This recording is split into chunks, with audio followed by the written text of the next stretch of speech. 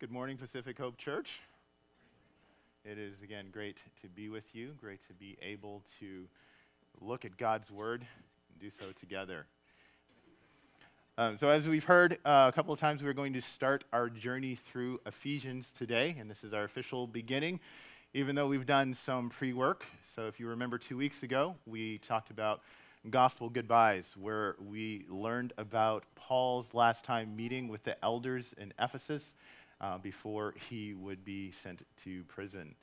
And then last week, we learned from our brother Ray, who came back from his own private dispersion, to share with us the truth that this is Christ's church, and Christ will build it. And we know that that's true, whether it is Ephesus 2,000 years ago, or it is Pacific Hope today. So with that, we are going to make our way through Ephesians through the next weeks and months. And we're going to look at the incredible blessings that we have in Christ and the marvelous power that he wields on behalf of his church and how radically undeserving we are to be in Christ. And so we're going to dig into his call for us to work to maintain the unimaginable, unwarranted unity that we have in Christ. So our sermon today is going to focus on the first 2 verses, but we'll try to do an overview and kind of make our way through some of the scriptures so we get a sense of what is in there. So with that, we are going to begin with Ephesians 1. So if you are able, please stand with me and read Ephesians 1. We're going to go 1 through 14. Again, the sermon is going to be on the first 2 verses, but I want you to get a sense of just how amazing this is for us. There's a sense that Paul is straining to describe what is undescribable, and he's using these long, robust sentences to give us just a glimpse of what we have in Christ. Ephesians 1 through 14. Paul, an apostle of Christ Jesus by the will of God, to the saints who are in Ephesus and are faithful in Christ Jesus. Grace to you and peace from God our Father and the Lord Jesus Christ. Blessed be the God and Father of our Lord Jesus Christ, who has blessed us in Christ with every spiritual blessing in the heavenly places, even as he chose us in him before the foundation of the world, that we should be holy and blameless before him. In love, he predestined us for adoption to himself as sons through Christ Jesus, according to the purpose of his will, to the praise of his glorious grace, with which he has blessed us in the beloved. In him we have redemption through his blood, the forgiveness of our trespasses according to the riches of his grace, which he lavished upon us in all wisdom and insight, making known to us the mystery of his will according to his purpose, with which he set forth in Christ as a plan for the fullness of time, to unite all things in him, things in heaven and things on earth. In him we have attained an inheritance, having been predestined according to the purpose of him who works all things according to the counsel of his will, so that we who were the first to hope in Christ might be to the praise of his glory.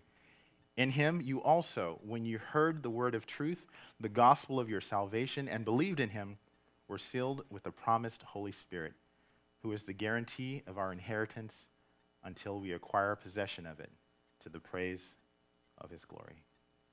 You may be seated as we pray. Heavenly Father, we pray with Paul as we study this letter. Lord, according to the riches of your glory, would you grant that we would be strengthened with power through your Spirit, that we would be rooted and grounded in love, that we would have strength to comprehend with all the saints the breadth, the length, the height, the depth of the love we have in Christ. And may we indeed be imitators of our Heavenly Father. So in addition to some of the pre-work that we've had over the previous weeks, our brother Peter decided that he was going to jump into a little bit of it, so some of it may be repetitive, but I hear repetition is good. We're going to start with verse 1, and he says, Paul, an apostle of Christ Jesus by the will of God. Now, we know Paul as the prolific writer of the 13 epistles in the New Testament, but as we dig into this text, we are going to take a little time to remember some of his backstory.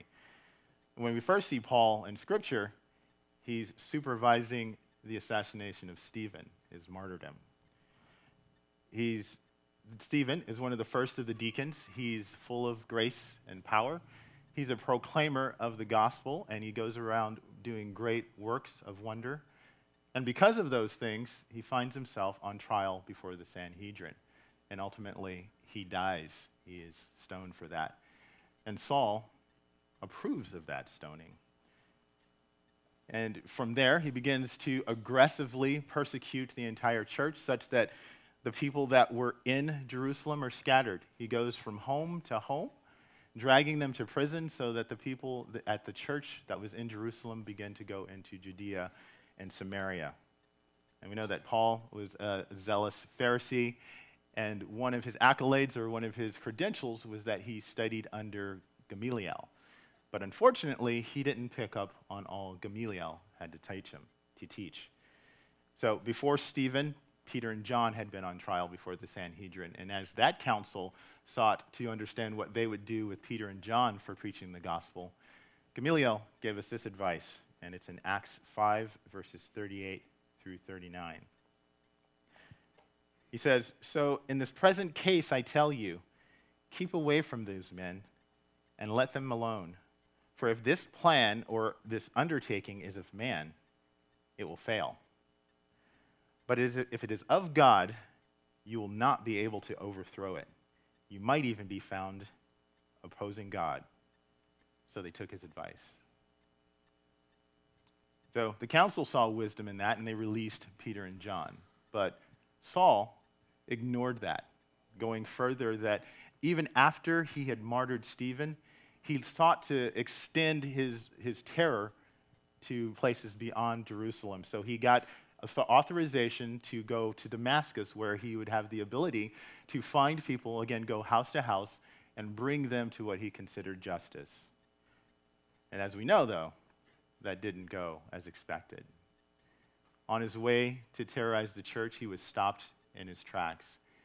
He was overpowered by a blinding light from heaven. So he lost his eyesight, but he gained the ability to understand that his instructor, Gamaliel, was right. He learned that he was opposing God. And in that instant, the pride that he had for his zealous persecution of the church was replaced with humility, understanding that he was the foremost of all sinners. So it seems a little bit of an understatement to say that Saul was an unexpected apostle. And he kind of understood that. And one way that we can understand it, I mean, there might be a couple of people in here who are familiar with NFL football. So every year in the NFL, they have this draft. And what it is an opportunity for all of the teams to look at the highly ranked college students, college athletes, and draft them to their teams. And the biggest thing is to be the number one draft. If you're the number one draft pick, you get a lot of promotion. You tend to get a little money. But there's a big deal associated with being the number one draft pick. And the first few drafts are televised, and you see a lot of excitement about that. And they go through that until they get to the last draft pick, whom they call Mr. Irrelevant. Now, it seemed Paul might think that he is Mr. Irrelevant of the apostles. We saw in 1 Corinthians 15 that he was the least among the apostles. He knew that he was untimely born. He didn't walk with Christ while Christ was on the earth. And he knew that he was unworthy because he was converted in the process of persecuting Christ's church. So even though he was unworthy, even though he was a hater, he was nonetheless, by God's grace, an apostle of Christ. Next, he says, by the will of God. So Paul highlights the fact that his apostleship is by God's will. It's God's doing. It's not of his own. And even though we know that an apostle is a unique call, all that are called to Christ, all that come to him, do so completely by sovereign will of the Father. And if we look at James 1:18, we see that spelled out. He said, of his own will, he brought us forth by the word of truth, that we should be a kind of first fruits of his creatures. In John 1:12 through 13, we see, but to all who did receive him, who believed in his name, he gave them the right to become children of God, who were born not of blood, not of the will of the flesh, nor of the will of man, but of God. And we're going to see throughout Ephesians that this point is driven home time and time again, including Ephesians 1:5, where it says, he predestined us for adoption to himself as sons through Jesus Christ, according to the purpose of his will. And in Ephesians 1:11, in him we have obtained an inheritance, having been predestined according to the purpose of him who works all things according to the counsel of his will. Now, one of the beautiful things about Paul writing that this was according to God's will is he gives us perhaps the clearest example of God's sovereignty in salvation. He's not seeking God. He's seeking to destroy the church. He didn't convince himself by way of study or thought, and he didn't choose to believe, but rather he was forced to believe by an overwhelming power, the power of the ascended Savior. As a side note, we also see God's sovereignty in salvation in that he used an unconverted Saul to spread the gospel. Saul's persecution caused those who may have been comfortable to remain in Jerusalem, may have been comfortable to hear God's word and live it out among their friends and relatives there. He dispersed them so that they had to leave Jerusalem, but when they did, they took the gospel with them. Now, most of us don't have as exciting a conversion story. Maybe it happened in the car on the way to the Jiffy Lube. Maybe we were a child and we were at a youth group. Or maybe it was at the end of a long life that had been filled with rebellion. But the thing we all share in common, even with Paul, is that it's all by God's will. And he says that this is to the saints who are in Ephesus. And again, saints are those who are set apart. So the Jews who would have been reading this letter would remember that the Israel was set apart by God. It was a nation that was set apart, and they would have thought that this would apply solely to them. But by starting this letter with this statement, Paul is pointing to the mystery that he's going to dig into, the mystery that all who believe in Christ are saints. The Gentiles who were alienated, the Gentiles who were strangers to the covenant and had no hope, these are the ones that he brought to be in the body with the Jews who believed by the same blood that saved those Jews. And because of this, again, we see that in Galatians 3, there is neither Jew nor Greek, but all are in Christ, and all who believe in Christ are saints. And also when he speaks of saints that are faithful, sometimes we can kind of separate, into large groups. There can be the other guys, and there can be us. There can be those who have no faith, and there can be our group of faithful saints. But Paul is saying that all saints have an active and effective saving faith, and that all saints will persevere to the end. So this isn't about creating levels or ranks, but the reminder that if we are in Christ, it is effective eternally. The recipients identified in this letter are those that are at Ephesus. Now, Ephesus was a chief city or a capital city of Asia. It was a large and culturally diverse city. It had people from all over. It had Jews and Greeks and Romans. As a commercial link on the river Cayster, it was a commercial hub, and a lot of the commerce had to do with worship of a Roman god, Diana.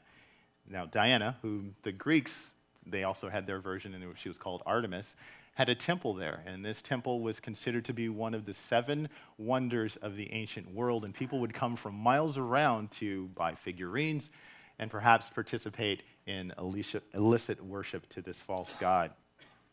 Now, Paul's first visit was rather short. It was on his first journey, his first missionary journey. He was there for a couple of days, hopped back on a boat, and left. But he came back on his second journey, and he stayed there for almost 3 years. And ministered to the church and established the church there. And what our brother Sean read earlier today from Acts 19 is just an example of what God was doing through his ministry while he was there. And it's a picture for us of seeing God's great power at work, even in a place like Ephesus, even in a place where idolatry is common, in a place where there are so many other ways to blaspheme against God, even in a place, again, like San Diego. But we see God's power at work drawing his own from wherever he chooses. Now, if we look at verse 2, we see the very common grace to you and peace from God our Father and the Lord Jesus Christ. And again, this is a common greeting. In fact, it's a version of this is at the beginning of all of Paul's epistles. But more than just a common greeting, this is going to give us some really good insight into the book of Ephesians. It shows us the objective of this letter. This succinct salutation kind of gives us a thesis. We're going to prepare for a deep dive where Paul is going to talk about the immeasurable grace that we have in Christ and the incomparable peace that is there also, and ultimately the fact that it is only in Christ. So the concept of grace and peace are important, and it's obvious in this book because it is repeated time and time and time again. God's grace is his unmerited favor. It's being approved or granted something that we don't deserve or that we haven't earned.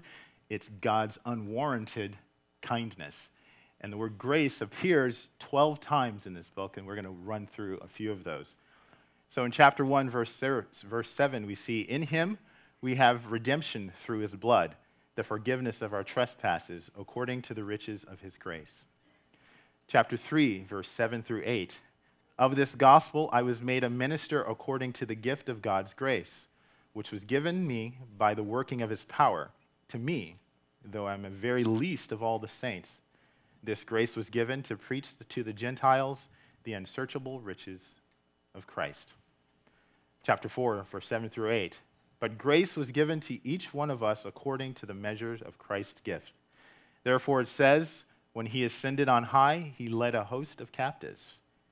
He gave gifts to men. Chapter 4, verse 29, let no corrupting talk come out of your mouths, but only such as is good for building up as it fits the occasion, that it may give grace to those who hear. And importantly, chapter 2, verse 8, for by grace you have been saved through faith. And this is not your own doing, it is the gift of God, not as a result of works, so that no one may boast. And of peace, the other half of this greeting, we know that means the cessation or the ending of hostility. It is reconciliation. It is wholeness. It is the general sense of well-being. And we understand that all of those definitions fit in this context because peace is the summation of all of God's goodness for us. And the term peace shows up 8 times. If we look at chapter 2, verses 13 through 18, we see, but now in Christ Jesus, you who once were far off have been brought near by the blood of Christ. For he himself is our peace, who has made us both one and has broken down in his flesh the dividing wall of hostility by abolishing the law of commandments expressed in ordinances, that he might create for himself, in himself, one new man in place of the two, so making peace, and might reconcile us both to God in one body through the cross, thereby killing the hostility. And he came and preached peace to you who were far off, and peace to those who were near. For through him we both have access in one spirit to the Father. And if we look in chapter 4, verses 1 through 3, we see, I therefore, a prisoner of the Lord, urge you to walk in a manner worthy of the calling to which you have been called, with all humility and gentleness, with patience, bearing with one another in love, eager to maintain the unity of the Spirit in the bond of peace. And so we see them separately, but we also see them together at the end of this book, where we see somewhat of a rephrasing of this opening sentiment. And so in Ephesians 6, verses 23 through 24, we see, peace be to the brothers, and love with faith, from God the Father and the Lord Jesus Christ. Grace be with all who love our Lord Jesus Christ with love incorruptible. So this letter is meant to be a praise offering to God's glorious grace and the peace that we have by virtue of that grace. But again, it is important to realize that it is a reminder that we only have these things when we are in Christ. And 25 times, Paul uses either the term in Christ or in him. And each time he drives home the point that it is the Father's love, it is his unfathomable power that work together to cause us to be united in Christ. If we look at chapter 1, verse 3, we see, "Blessed be the God and Father of our Lord Jesus Christ, who has blessed us in Christ with every spiritual blessing in the heavenly places." Chapter 1, verse 19 through 20. "And what is the immeasurable greatness of his power towards us who believe, according to the working of his great might, that he worked in Christ when he raised him from the dead and seated him at his right hand in the heavenly places." Chapter 2, verse 6 through 7. "And raised us up with him and seated us with him in the heavenly places in Christ Jesus, so that in the coming ages he might show the immeasurable riches of his grace and kindness toward us in Christ Jesus." Chapter 2, verse 10, "For we are his workmanship, created in Christ Jesus for good works, which God prepared beforehand, that we should walk in them." Chapter 3, verse 6, "The mystery is that the Gentiles are fellow heirs, members of the same body, and partakers of the promise in Christ Jesus through the gospel." And we see in him, starting in chapter 1, verse 7, "In him we have redemption through his blood, the forgiveness of our trespasses, according to the riches of his grace." Chapter 1, verse 11, "In him we have obtained an inheritance, having been predestined according to the purpose of him who works all things according to the counsel of his will." Chapter 2, verse 22, "In him you also are being built together into a dwelling place for God by the Spirit." In chapter 3, verse 11 through 12, "This was according to the eternal purpose that he has realized in Christ Jesus our Lord, in whom we have boldness and access with confidence through our faith in him."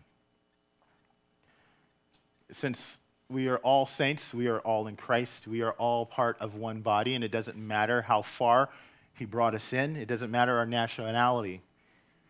We are one with him, and therefore we are one with one another. And we are called to live out our day-to-day life with that understanding clearly in view. Now, generally, the way that this book is divided is it's in two sections. You have the first 3 chapters and the second 3 chapters. The first 3 chapters generally look at doctrine, and the second 3 are Christian duty. And James Boyce says it's a magnificent combination of what God has done through Christ and what we must do and be in consequence. So in the first 3 chapters, Paul reveals the mystery that was hidden for ages. So this is knowledge that prophets of old didn't know, and that angels and powers and rulers in heaven didn't understand, but this insight was given to Paul. And the insight was, the mystery was that there's one way to Christ. There's one way to God, and that way is Christ.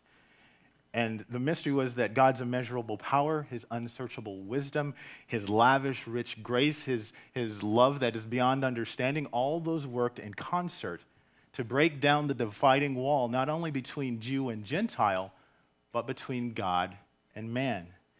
And in so, he unveiled the truth. He revealed to us that, again, we are one with Christ, and we are members of his body and members of his household. And again, we have to be reminded that this membership into Christ's body, into his church, is only by God's grace. It's unmerited.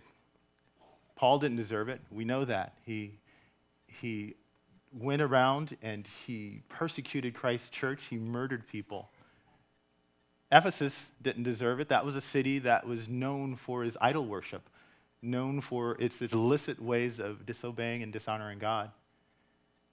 The Gentiles didn't deserve it. They were away from the covenant of God's grace, and we don't deserve it.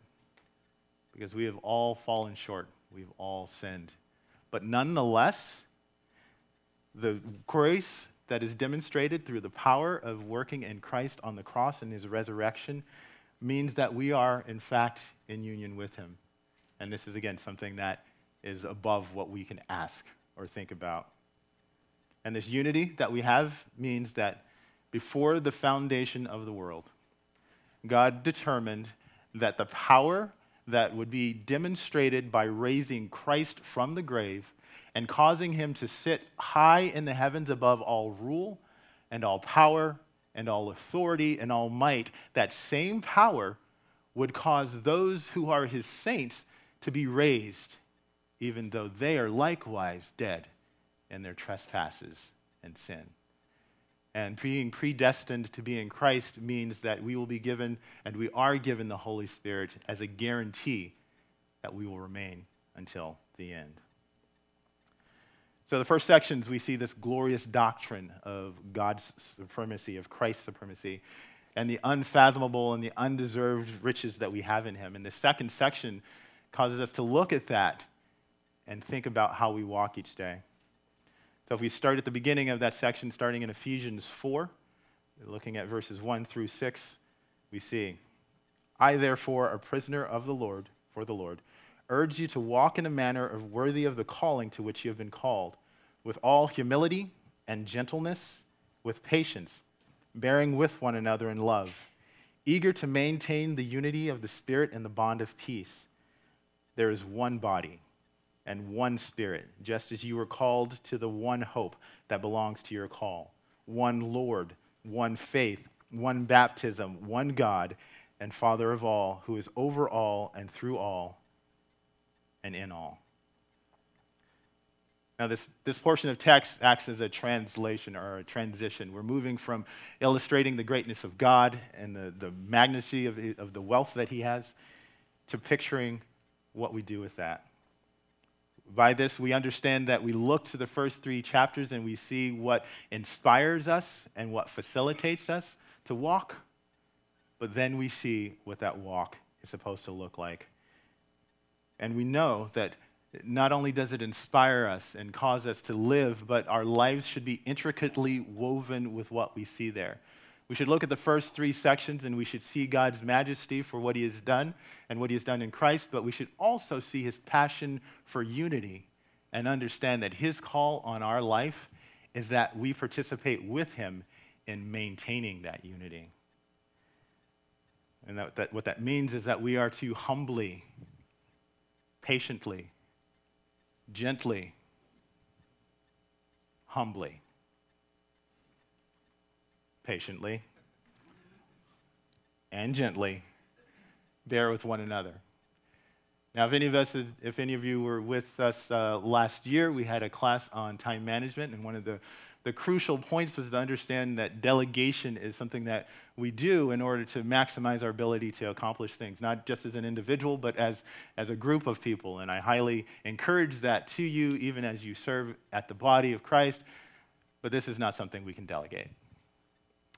I actually did sit with a group of brothers and try to figure out, okay, who can do the humble side, and then who can do the gentle side, and it doesn't work out that well.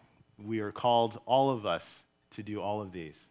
We are to put away falsehood and rather speak the truth in love. So in that, we use compassionate honesty. We don't use deception or manipulation to maintain unity.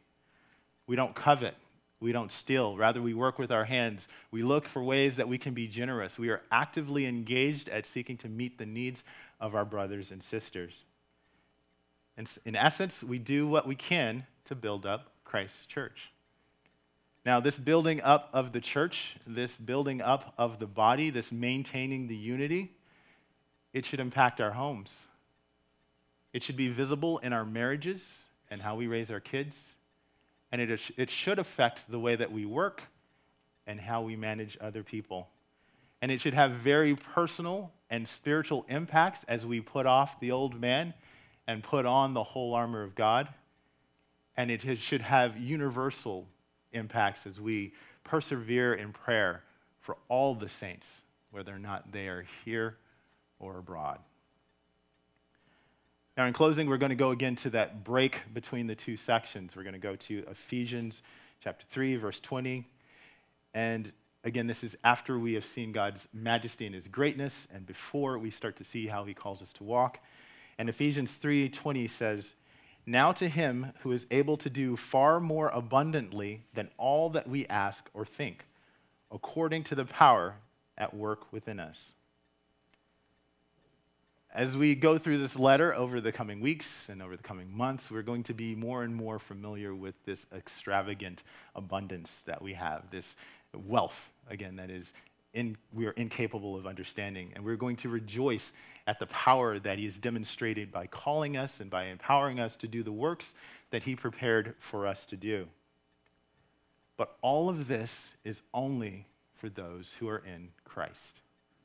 This is only for those whose sins have been forgiven, who have turned away from their self-righteousness and their notion that they can save themselves. If you are not in Christ, this is not for you. You are still at war with him. If you're still depending on your good works, you are still hopeless and separated from God's grace. You are cut off. And so we encourage you to turn from your rebellion. Turn from your self-righteousness. Trust in the one, the only one, who can call us to be in unity with him. And from this chapter, from this book, we can see that God's grace, his power is sufficient to save the self-righteous. The idolater is not so far away from God that he can't be drawn near. We know that God can and has saved those who hate him. By the way, we all have. And those who persecuted his church. And so those who are lost, we ask that you repent and believe so that you too might know the unimaginable, unwarranted unity that we have in Christ. Let's pray. Heavenly Father, we pray that you would give us the spirit of wisdom and of revelation, that you would enlighten us, that we might know what is your hope and what are the riches of your glorious inheritance that is in the saints, and what is the immeasurable greatness of your power towards us who believe. And may we stand firm against the schemes and the desires that would cause division within your body. And may we seek in your strength to love one another as you have loved us. In Jesus' name, amen.